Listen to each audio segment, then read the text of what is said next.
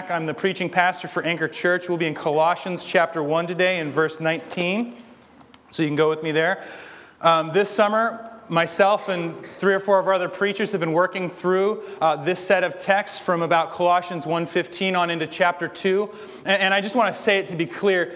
We have at least 3 things we're trying to accomplish by having me take a turn, somebody else take a turn, me take a turn, somebody else take a turn. 3 things at least that we're trying to do with that. 1, you all have places and people that Jesus has put you, that you are uniquely equipped to carry the gospel of Jesus Christ so that they may have life. Now, Jesus doesn't, and I can say this with confidence, Jesus doesn't want you to do that only the way I do it. In fact, He doesn't want you to do the way I do it. He wants you to do it the way you do it. And what's really helpful is when we get multiple voices in here, you hear different articulations of the Scripture, different articulations of the gospel. And it's clear that this isn't the only voice that can preach the gospel, because I see a bunch of voices that are built to do that very thing in this city. And we want to be released to do that thing. One of the ways we do that is by demonstrating, hey, I'm not the only guy that can talk. Secondly, we have a deep, abiding hope to plant churches in Seattle and in the Pacific Northwest. It takes teams of people to be able to do that, and on teams you need guys who can preach. So we want to cultivate an environment where we can lift up preachers to do that work. And third, the desire of myself and our elders deep down at our core is that you understand that there's no single indispensable person for this church other than Jesus. My deepest hope and desire is I get to do this with you for 40 years. That's what I'd like to do. I'd like to live a ripe old age, and then that's that. I heard about a guy in Portland. He preached till he was 92. Amazing. That sounds awesome. I would love to do that. But at the end of the day, if I'm gone, this church keeps going. Right? That's a good, healthy church. You don't need me. You need Jesus. So those are our hopes. And so I'll pray for us, and we will dig in. I am excited. This is like a kid at Christmas kind of verse. Though Eric gets a really good one next week, too. So I'll pray for us, and we'll dig in. King Jesus, this is your day, and we are your people. I pray that we would have soft hearts. I pray we would see the truth of your word. I pray you would show us the life we have, that we wouldn't neglect the great gift that is you that we've been given. I pray for us that we wouldn't be distracted by accoutrement. We wouldn't be distracted by systems. We would be a people who are after you, Jesus. That we were after having a city see you, Jesus. And that you'd be king here today. Please send us your Holy Spirit that we might know you with all our heart. Give us soft hearts and open eyes to hear what you've got for us today. We love you, Jesus, and pray these things in your name, Jesus Christ. Amen. All right, we'll be in Colossians chapter 1, verse 19. For in him, that's Jesus, all the fullness of God was pleased to dwell. There is an old chestnut I like to dust off from time to time from my man Leonard Ravenhill, who was an old-timey British revival preacher. And in his book, Why Revival Tarries, he's an awesome guy who uses a word like tarry. But Why Revival Tarries, he made this observation. A lot of times people will tell us as the church or as we're doing our Christian life as disciples, you know what, you need to make sure that you're not so heavenly minded that you're of no earthly good. Have you ever heard that? You need to make sure you're not so heavenly minded that you're of no earthly good. Here's what I would propose to you. That today as we look at Jesus,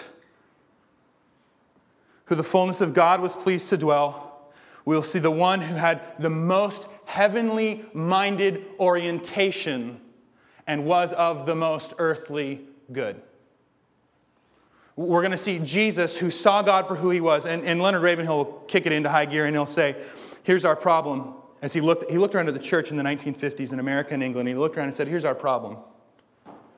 We're so earthly minded, we're of no heavenly good.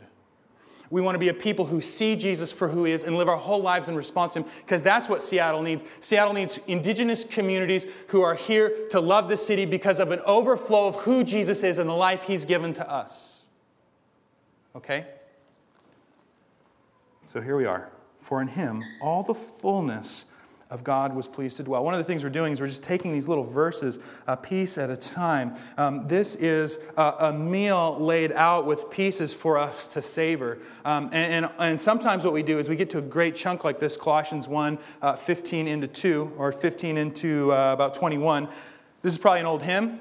We like to read it. We say, that was awesome, and we move on. And something we sometimes neglect to do is savor the little things that the Bible's trying to show us about Jesus. We stop and we don't stop and say, the fullness of God was pleased to dwell. What the heck does that even mean? What does that mean? We just kind of read it like, that's awesome. And that's right. It's right that we would look at that and worship Jesus and think it's awesome. But what I want us to do, and I want you to do, is to be able to read your Bible in such a way that as you're reading something like Colossians 1:15, it says so many cool things, like Eric next week has, and through him to reconcile to himself all things, whether on earth or in heaven, making peace by the blood of his cross. And then if you just move on, there's a lot in there that you can really chew on for a while. And so we want to chew on the fullness of, in him, the fullness of God was pleased to dwell. And here's the deal. We live in a Christian time, or a time for Christians, where we're sort of just application fiends. What do I mean by that? I mean that if you were to find a Christian bookstore, because we live in Seattle and there isn't a Christian bookstore in Seattle, but if you were to go out into the suburbs and find a Christian bookstore, at those bookstores, the theology sections are shrinking. They're drying up. Christology, doxology, these big books with big ideas. And I'm not saying you have to read big books. I like big books. I'm not saying you have to read them. But what I'm saying is it's telling that the thing is becoming more and more and more and more and more filled with how you can have a gospel-centered checkbook, or how Jesus can be your life coach, or how your life can be better. But if it's better without the gospel, it's no life at all. Our problem and our reason why we love application so much is because we love ourselves so much. I want to know how to be a better wife or a husband. I want to know the 10 steps to dating success. I want the techniques to be a better parent. I want to do better with my checkbook. I want to do better with my money. And I'm not saying those things are wrong, but if that is the thing that this terminates on, is you having a better skill set, that is not worship. That's you and a skill set, and someone else can give that to you. There's plenty of cooler books on Amazon, and you don't even have to get up in the morning to get them. I think there's something bigger and more profound, and this is why we got to be careful that we don't just skim right by this first chapter of Colossians and get into what Paul tells us to do. Because he's not actually telling us what to do. He's telling us to respond to this person. He's telling us to have this life in Jesus, not just do some stuff. Man, the point of your life isn't to do some stuff. It's to worship Jesus. And here's my deep conviction. That if we're done here, and you have a deeper sense in your life of the reality that in Jesus, the fullness of God was pleased to dwell, that won't just change how you do your checkbook, that will change you. That will change your heart. That will change who you are. It will help you understand, if you're a Christian, who you already are better. And guess what? That will make you a better dad. That will make you do something different with your checkbook. And it won't just be how you invest better and make more prudent decisions. It will be how you worship with every line of your budget. How you understand that every penny you have is for the glory of God, which is a radically different thing than some technique. And I want you to have a balanced budget. I want you to pay your bills on time. I want you to be a good dad or a mom. I want you to be a good husband. I want that to reflect to the world about Jesus. But what I want first and foremost is to have us hearts tuned to the reality of Jesus Christ.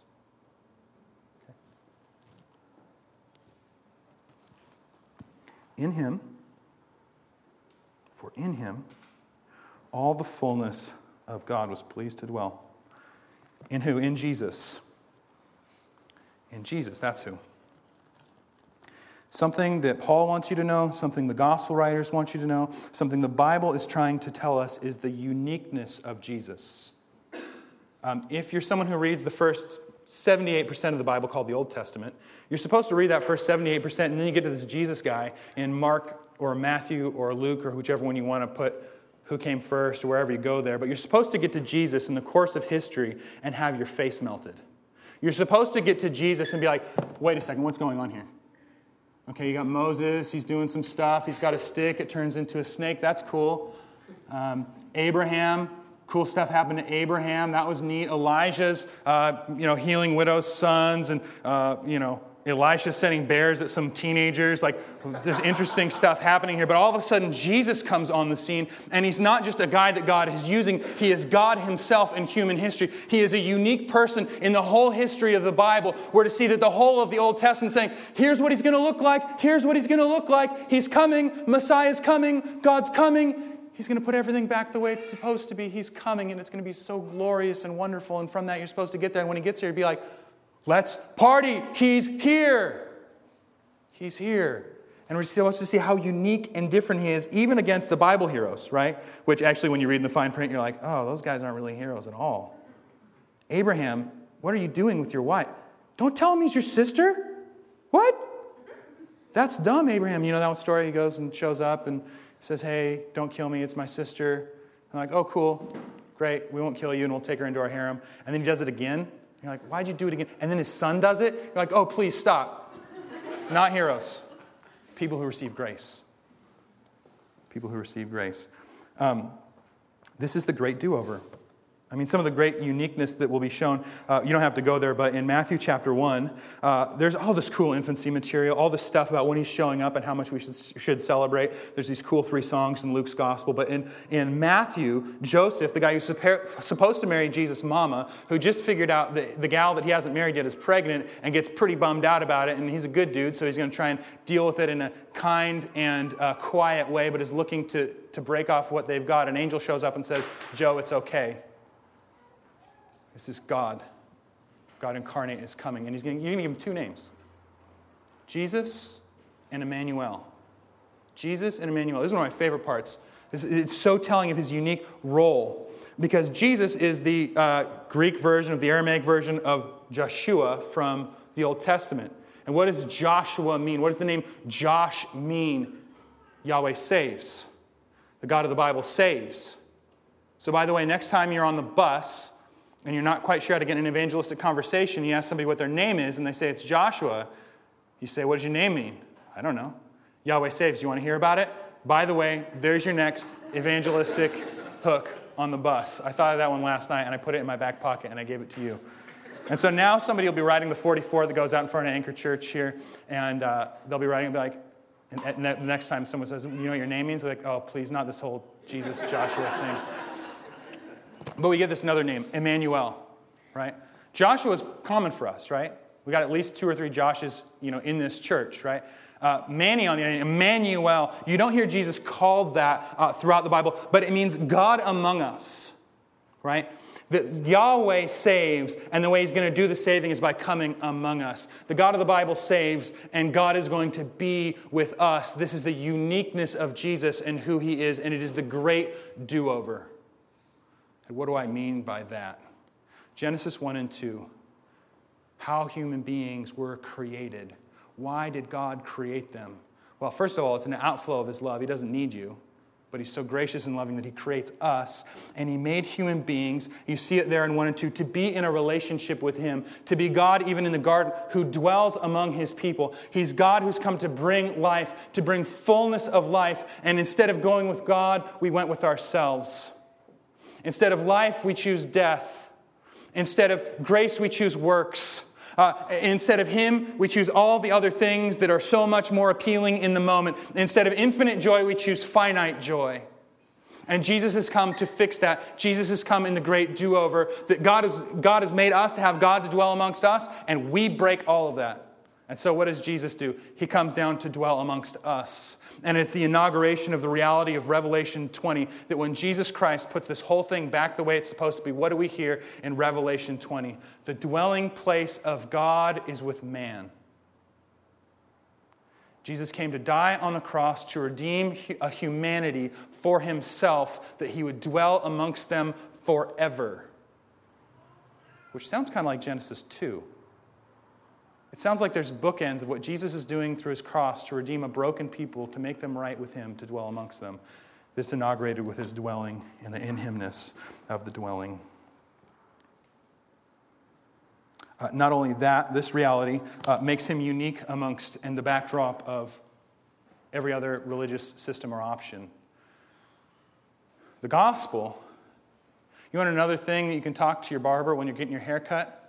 When they say, oh, you go to church? Oh, you're a Christian? Is this very clear thing. And every time I bring this up to someone in Seattle, it blows their mind. They say, well, this is the gospel and this is religion. Religion is a human system to try and be right, or to hit the eject button and get out of here, or known thingness if you're a Zen Buddhist, or to get to paradise, or to get to heaven. It's the eject button out of here, and it's the things that I do. But the gospel is that Jesus Christ, God himself, has come to dwell among us and to save us from ourselves. Right? Because every other system, you look at it, Mormonism, Joseph Smith is an open polytheist. I don't know if you know that, but he taught openly, yeah, I'm a polytheist, no problem. Jesus isn't unique in history. He's just one of many options, many gods, no problem. Polytheist. Buddhism, you have to be very careful. We're in the Pacific Northwest. We have lots of Buddhists here. We have Barnes & Noble Buddhists who get the rock garden that they kind of rake out. And we get people who are legitimate Zen Buddhists, legitimate Tibetan Buddhists, whatever they are. And so I want to be careful here. Because I don't want to just say, Buddhists believe this. Because Buddhists believe actually a lot of different things. But many Buddhists believe this. They believe that it doesn't matter whether the Buddha, the guy, lived or not. It doesn't matter. It's not the point. The point is getting off this rock and out into nothingness, into nirvana, into no-thingness if you're a Zen Buddhist, right? And so they don't even think he's unique. They don't think there was anything special about him. They don't care if he even existed. It's not the point whether he existed or not. It's the point that they have the method to get out of here. That's what counts. It's getting out of here. What does Paul say about that towards Jesus? In 1 Corinthians 15, he says, hey, I'll paraphrase the Andrew Pack remix. Hey, if Jesus didn't raise from the dead and wasn't real, Anchor Church, you guys are all idiots for getting out of bed early. It's true. We should be sleeping in. It's Sunday, right? But he has risen from the dead. We have been given life. He is real. He is unique. He does stand out. In him, the fullness of God was pleased to dwell. If you go with me to John chapter 1, verse 1.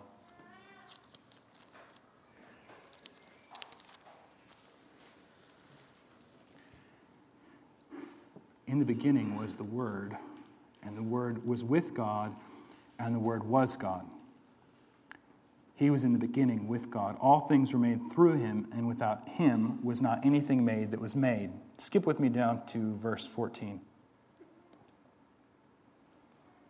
And the Word, God, who made everything, became flesh and dwelt among us.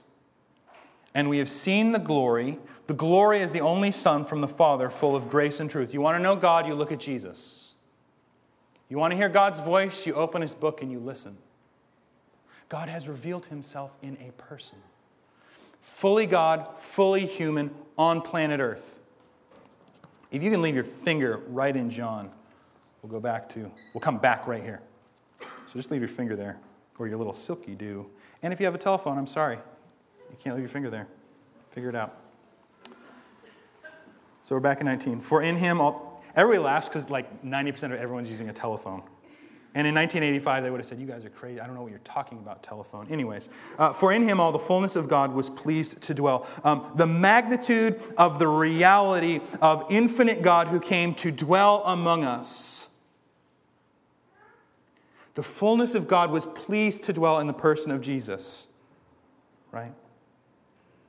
The fullness of God was pleased. Infinite God and finite body to bring us infinite life, to pay the price for our infinite sin, and to make us right with God. Go back to John. And the Word became flesh and dwelt among us. This word here, if we can nerd out about a word for a minute. In the Greek New Testament, or Greek Old Testament, it's called the Septuagint. It's the Bible that Jesus would have used. It's the Bible that the disciples would have had. It's most of the quotes from the New Testament come directly out of that translation from the Hebrew into the Greek. You know what the word they use to talk about the tabernacle is? This word dwelt. What's the tabernacle? The tabernacle in the Old Testament is this box that held the Ten Commandments. And over that box was this pillar of smoke. That was God's manifest presence with his people. A pillar of smoke by day, a pillar of fire by night. But it was God's very presence in his people, with his people, among his people. And I always think it's good here because I have heard a lot of people say, you know what, if I had just seen it, I could have faith and follow. And you read the Old Testament, you're like, they saw it. They had fire. They had manna. They didn't believe. Look out, right? That's an aside. That's another sermon. But there it is. And so what John is trying to say by using the same word, which is, to be technical, a different dwelt than in our Colossians passage, just to be clear and fair. But here, he's saying, listen, that thing that happened at the tabernacle, that thing where he was present in this pillar of smoke and fire, he's done so in a man. God is among his people as a human being, poor, destitute, empty as a pocket peasant preacher. right?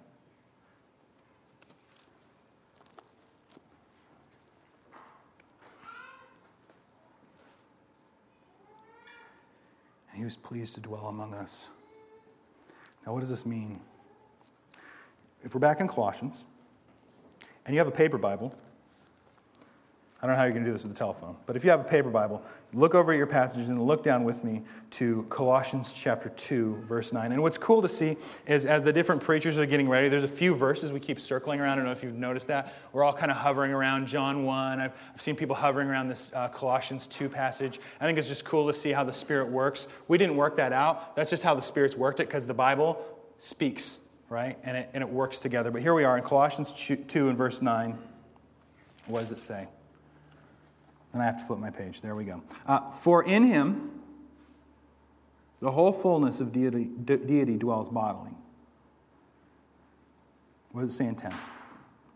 And you, so I have to pause and say, you, Anchor Church. This means you. You have been filled in him who is the head of all rule and authority. If you're reading Colossians fast to get to the stuff where Paul tells you how to do stuff or what you should do, you're going to miss how you're even going to do it or why you're going to do any of it.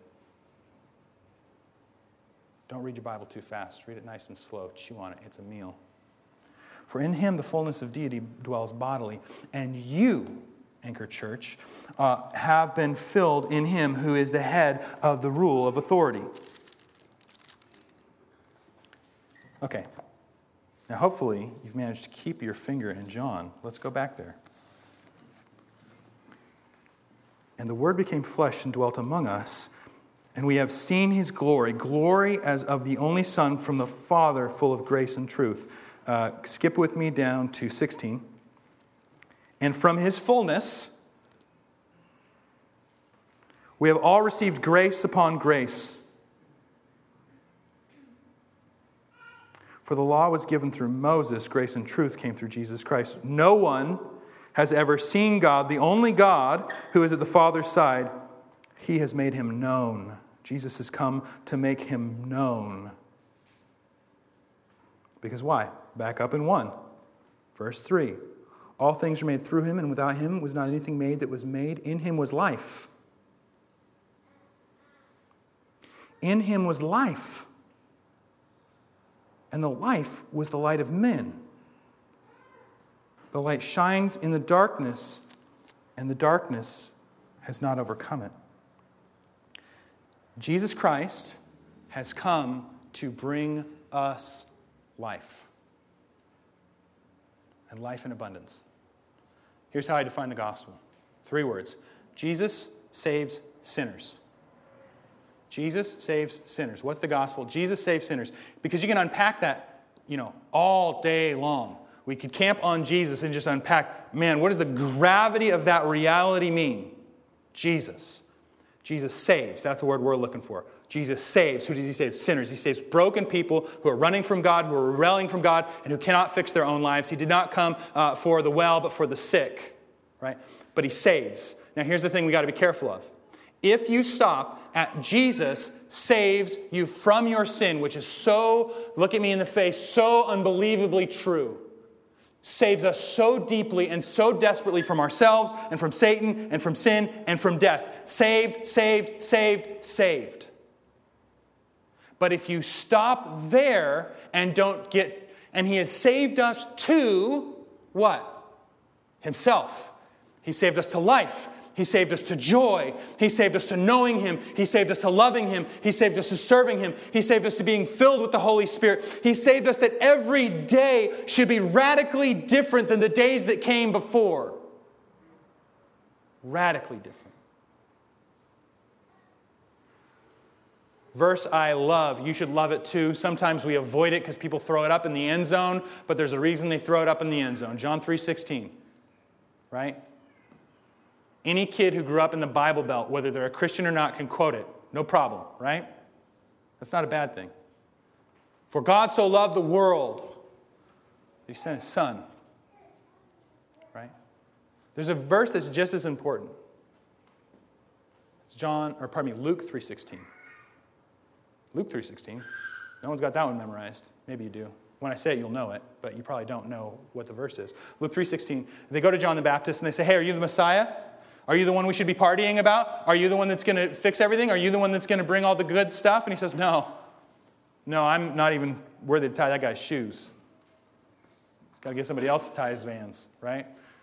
He says, I baptize with water, guys. Again, this is the remix. It doesn't say guys in there. I baptize with water. He's coming to baptize the Holy Spirit in fire. That Jesus has paid the price for our sin so that we can have life in abundance. If you are a Christian, God has taken up and is dwelling within you. The person of God in the Holy Spirit is dwelling inside of you right now. And right now. And when you forget about it. And when you go to sleep tonight, God's still dwelling with you. I mean, the God of the universe came and paid the price for all of our sins so that He'd give us life and take up residence inside of us to empower us to love Him, know Him, serve Him, worship Him, and to live. How the heck are we going to live the Christian life? God's grace. If that wasn't the case, if He just said, okay, here's the deal, I'm going to save you from your sin, you got to take care of everything after that. This is my part of the rent. This is your part of the rent. I paid for all your sins before, but Monday the 5th, okay, you're saved. Tuesday the 6th is on your books, man. And we're going to have to settle up. Right? If God wasn't empowering us to live, there's only so much He can ask of you. You're a human being. You're finite. But if God the Holy Spirit's indwelling in you and empowering you to live, how much can God ask of you? Well, whatever God's capable of. So, good news, bad news, He can ask anything of you. He can ask anything of you. Because we're given life. Life in abundance. Joy in abundance. And we can do two things where we disbelieve this. Two big things happen where we disbelieve this. One is that you simply live attached to who you were or who you think you're supposed to be. You live stuck in there. You say things like, I know God's forgiven me, but I could never forgive myself. You ever felt that way? I did this horrible thing before I got saved, and God's forgiven me, but I could never forgive myself. That's not a call you get to make, family. You don't get to call whether you're forgiven or not. You're pronounced clean by the blood of the Lamb, Jesus Christ, and you don't get to do that. There's therefore now no condemnation for those who are in Christ Jesus. Romans 8, chapter 1. There is no condemnation for those who are in Christ Jesus. If you feel condemned, it's a lie. It's a lie you shouldn't entertain. It's not a sin to be lied to. It's a sin to go along with the lies. You are forgiven. You are clean. You are new. Don't believe anything else. And that's life. Here's my other concern and fear for us. For those of us who've been washed clean by the blood of the Lamb and given life. You just disregard it. What do I mean by that? Tomorrow morning you wake up, it's late for work, you hop in the shower, or you just stick your head under and wash your hair and go, and so everyone thinks you took a shower. You didn't take a shower. We all know, it's Monday. You wash your hair, you get out the door, you go to work, you do your job, you eat lunch with a coworker, you finish your job, you go home, you watch Seinfeld and go to sleep. You do that for the rest of your life.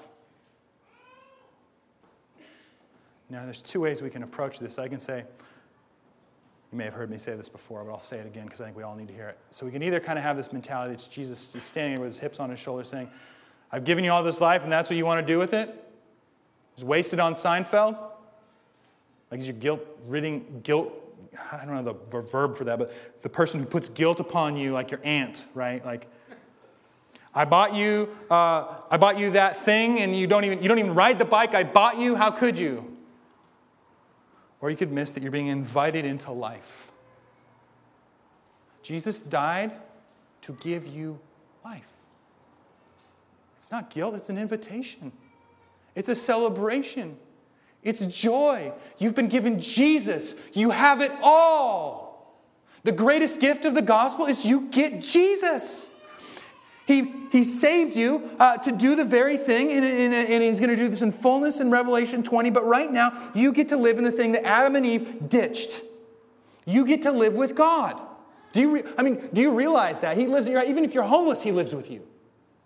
God lives with you in the Holy Spirit because of Jesus and His cross. God lives with you. And that is a gift. That's for joy. And that's for life. Life in abundance. Go with me to Luke 10. This is important.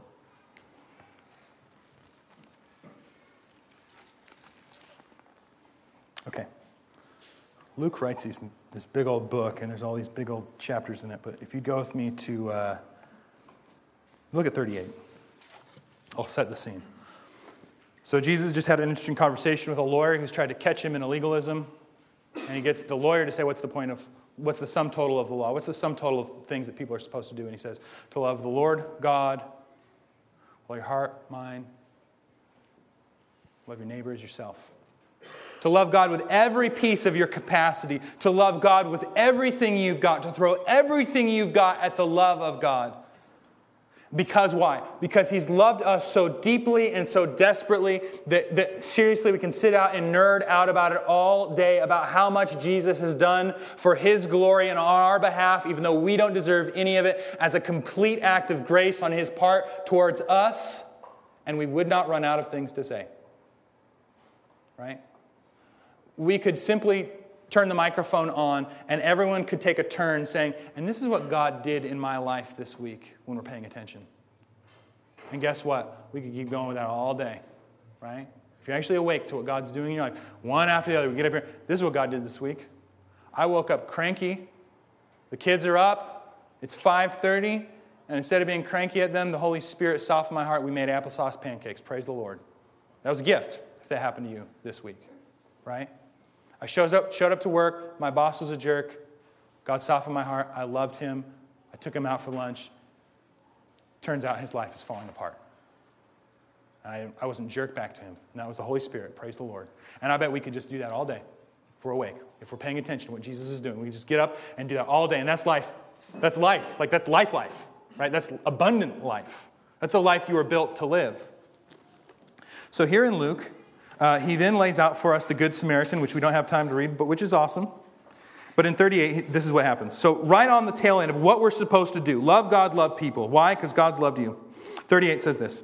Now, as they went on their way, Jesus entered a village, and a woman named Martha welcomed him into her house. And she had a sister called Mary, who sat at the Lord's feet and listened to his teaching. Just for the record, what Luke is trying to tell us is that she is a disciple. What he is trying to tell us that she is a follower of Jesus. And what he's trying to tell us is in Jesus' kingdom, this thing that was only reserved for dudes, ladies are in on the party too. That's what he's telling us there. That's the asterisk. Okay. But this upsets Martha, that Mary's rejecting the status quo for Jesus. But Martha was distracted with much serving. And she went up to him and said, Lord, do you not care that my sister has left me to serve alone? Don't you care, Jesus? She's doing something other than what she's supposed to be doing or what society is telling her to do or the identity that they have given her. Tell her then to help me. But the Lord answered her, Martha, Martha. And be careful. Listen to how you read Jesus' voice. When you're reading the Bible, I want you to pay attention to how you read. I'm not a fan of red letters because they're all Scripture. But if you've got a red letter Bible and you're reading it, how do you read Jesus' voice? Even in this spot. Do you read him sensitive and kind, or do you read him angry at Martha? Do you read him inviting her in to sit at the feet and come into the party? Or do you read it like the scolding dude? Pay attention to how you read these things because it counts. Martha, Martha, you are anxious and troubled about many things, but one thing is necessary. Mary has chosen the good portion, which will not be taken away from her. Will not be taken away from her. What's she done? She's chosen life.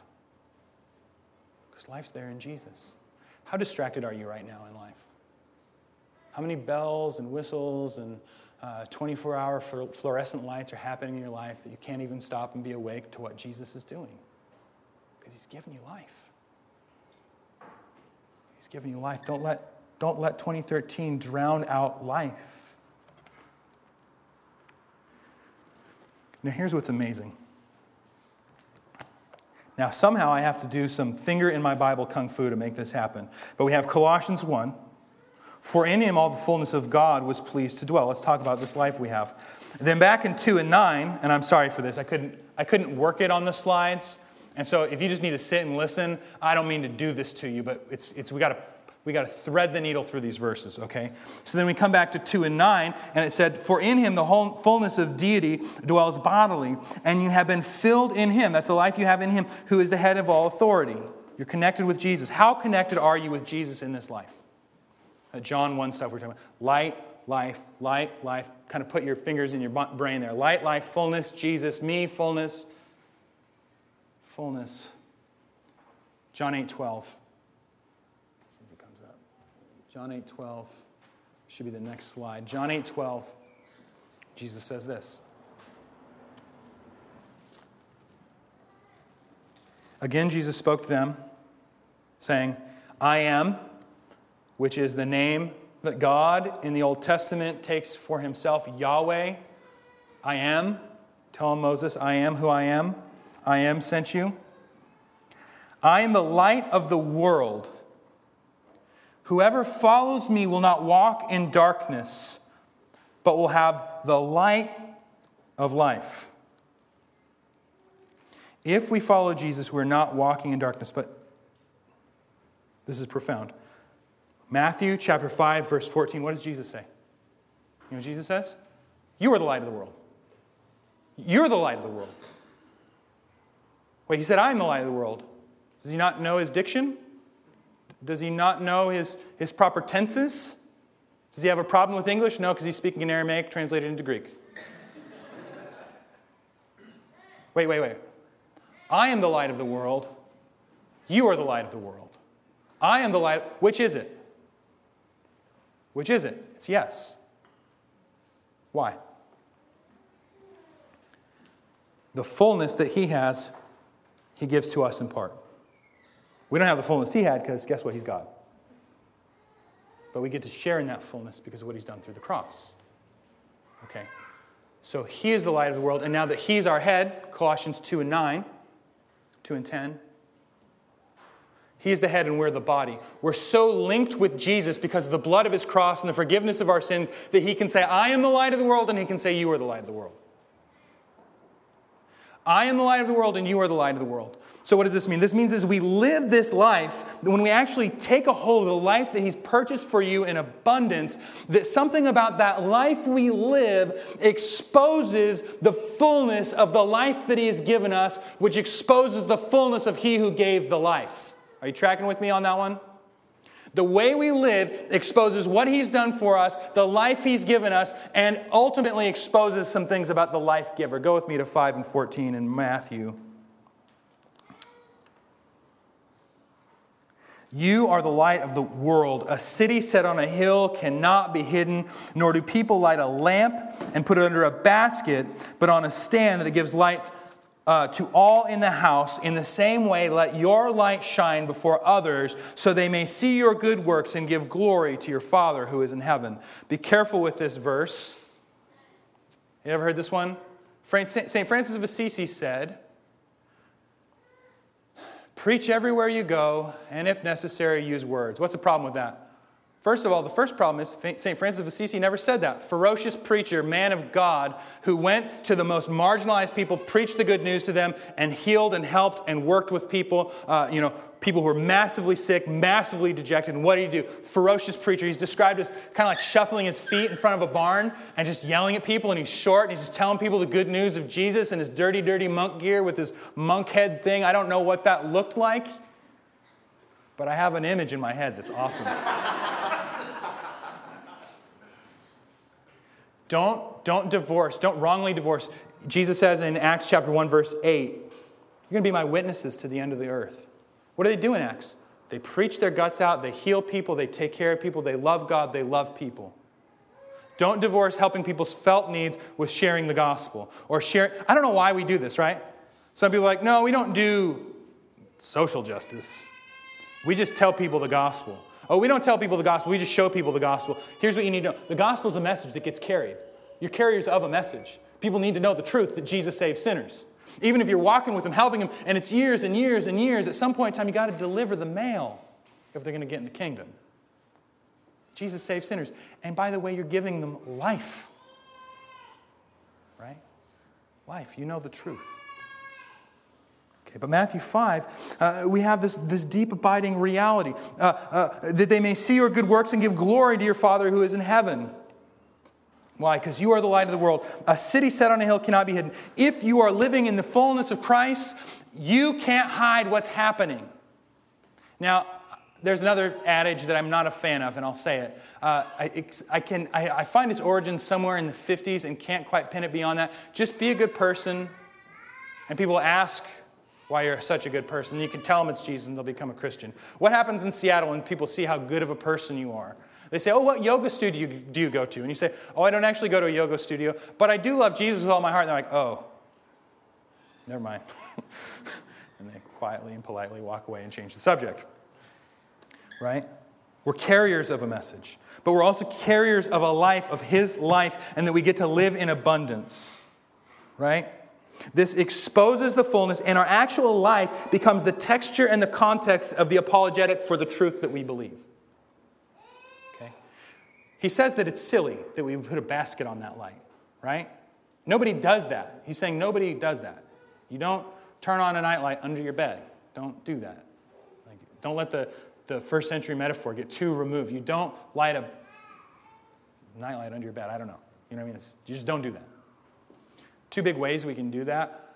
We can do sort of Phariseeism, where we're so removed from culture and from non-Christians, specifically from Christians. Here's my big concern. I have lots of big concerns today, but here's one. As urbanites, we can be in culture a lot because we have the internet, and you can know about the coolest bands, and you can listen to KXP, and you can know what's going on, and you can know about shows, and you can know absolutely no non-Christian people whatsoever. But because you live in the city, and you have a Sigur Rós CD, and you listen to KXP, you feel like you're on mission, and you're not only not telling people the gospel, you don't actually even know anybody who doesn't know Jesus. That takes work, by the way, because I don't know if you notice this, but we have a beautiful community here. I don't know if you know this about our church. If you're new, here's what you need to know about Anchor Church. This is a beautiful group of people that I love with all my heart, who I love spending time with. And so it can even become easy for us to just spend time with each other, because it's a bunch of neat people. We can also go together and spend time with people who don't know Jesus. We got neighbors and coworkers and all this kind of stuff, right? So don't forget about it, right? Don't do that. That's basket over the light. Not actually having non-Christian friends is a basket over the light because they're not actually being exposed to the light and the truth. The other side of that is that we can be so in culture. We can be out there and we can be at the shows and we have all these friends and all this stuff. But we also know that people don't necessarily think it's awesome if you're a Bible-believing Christian in Seattle. And they say, oh, what are you doing on Sunday? You're like, I don't know. I got this thing in the morning and then I'm going to go eat some burgers with some people afterwards. It'll be a good time. What's the thing you're doing in the morning? Oh, it's this thing. We get together in a boys and girls club. There's a band. Is it a show? What is this thing? There's some spoken word, and there's lots of nice people there. But what is it? Just tell me what it is. It's church. Oh, it's church. Like a church? Well, it isn't a boys and girls club. But yeah, a church. They sing hymns there. Got to be careful. It's really, this weird thing happens when you get to know people. Maybe you've experienced this. This was an observation of one of my teachers I thought was just astute. We get in a rut. You get in a conversation rut. What do I mean by that? So you've got your neighbor, you just move in, you got this cool new house, you move out, you see he's got some fishing stuff on his truck that you don't care anything about, but as you're checking your mail together, you say, hey, are you a fisherman? Yeah, I'm a fisherman. And then you talk about fly fishing with a guy for 20 years, and you cannot get out of the conversation. It's the thing you're always going to come back to, right? We had a piano tuner come to our house. We had this cool piano that was in a fire that my wife's great-grandpa and his brother pushed out of a house that was burning down.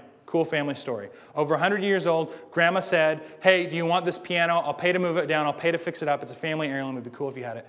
Sure, we'll take it. Great. So a guy has to come to our house to bring the piano and then hang out and fix it. And so he's in the pastor's house, and so what are we trying to do? We're trying to invite him over for dinner, start a conversation about Jesus. We're trying to do whatever we're trying to do. And so my wife says, hey, would you like to stay for dinner? It's going to be a long job. And he says, I actually have a Bible study to go to, and they feed me really well there. Oh, the dance. I see what we're doing here, the dance. But he knew. So it turns out the guy doesn't even play piano. He just works as a piano tuner. That's just the job he found. And I would imagine if you're not careful and you're a piano tuner that doesn't even play piano, and you show up at people's houses, you're in people's houses all the time, you would waste a lot of opportunities if you just got stuck talking about piano all the time. Doesn't even play, right? Doesn't care. It's his job. It's how he takes care of his family. He likes pianos, and he's a very nice man about the piano. But what he was after was our soul. So he got the conversation right going. Oh, tell me, I can't remember the next thing happened. He's like, oh yeah, and my wife, we have this great life, but it's really all because of Jesus. He's this guy, and he lives in Mount Vernon. He's awesome. And he's got us in the conversation, and all we talked about with Jesus, because I was excited to talk to him about Jesus too, but at the end of the day, he knew how to get in the rut. He knew how to not be stuck there tuning pianos and not talking to us about Jesus. He's in people's homes all the time. He knew how to keep that basket off the light, right? Find out whatever that thing is, the thing that you do when you're talking to people that helps that rut happen. Pastor, seminary, those have been big ruts for me. People want to talk about Hebrew all day long. You're like, really? Okay. If that's how we get to Jesus, I'll do it. I'll roll with you. You should be bored. But figure out whatever that is, right? Because here's the deal. We want to be people who have this light exposed because it exposes the fullness of who he is, and this is the apologetic, right? So the way that you take in this life that you've been given, the way that you read your Bible and respond to it, that you listen to the Word of God and you do what he says, the way you walk in a life in a humility. We live in a world that doesn't want humble people. We live in a world that wants you to come into a business opportunity or an interview and tell them why you're awesome and why you're going to make their company a lot of money because you're awesome. Rarely do you come in and say, what, I'm kind of subpar. I don't really know what happened at that last company. It blew up and was awesome and there was lots of money, but really that was really just a couple lucky breaks. And, I do work hard. I show up, I work hard, but there were a lot smarter people at my last place of employment. And, I think I'm okay at what I do. Did that guy get called back for a job? Never. Right? Never. Who walks? I'm not saying go into a job interview that way, by the way. I'm just saying that's not our society. Right? That's not our society. Let's go ahead and stop and pray for just a minute. Jesus, we just pray for that ambulance wherever it's going. We pray for the men who are driving it, for the people who will be helped by it. We pray for the salvation of all and that you would work in whatever circumstances happening there to save people and call them unto yourself. We love you, Jesus. Amen. Let's keep going. Right? The way you eat, the way you do life, right? There's a Dick's Cheeseburgers, walking and or driving distance yonder. The dyslexic guy tries to remember which way that is. It's left. It's that way. What does it look like to eat burgers to the glory of God? Well, first of all, you invite some people to go do that with you. You have an opportunity. There's a bunch of people, maybe even people you don't know, who you can go enjoy cheeseburgers with. And they're only like less than $2 a burger. And when you eat it and you're just thankful for what he's done, and you realize every gift God has given you, and you take every opportunity to celebrate and to celebrate life, it weirds people out. When you're a celebratory people and it doesn't terminate on self. I know lots of people who like to celebrate a lot, but it's not about Jesus. They will party with you on Wednesday in the afternoon, but it ain't a Jesus party, right?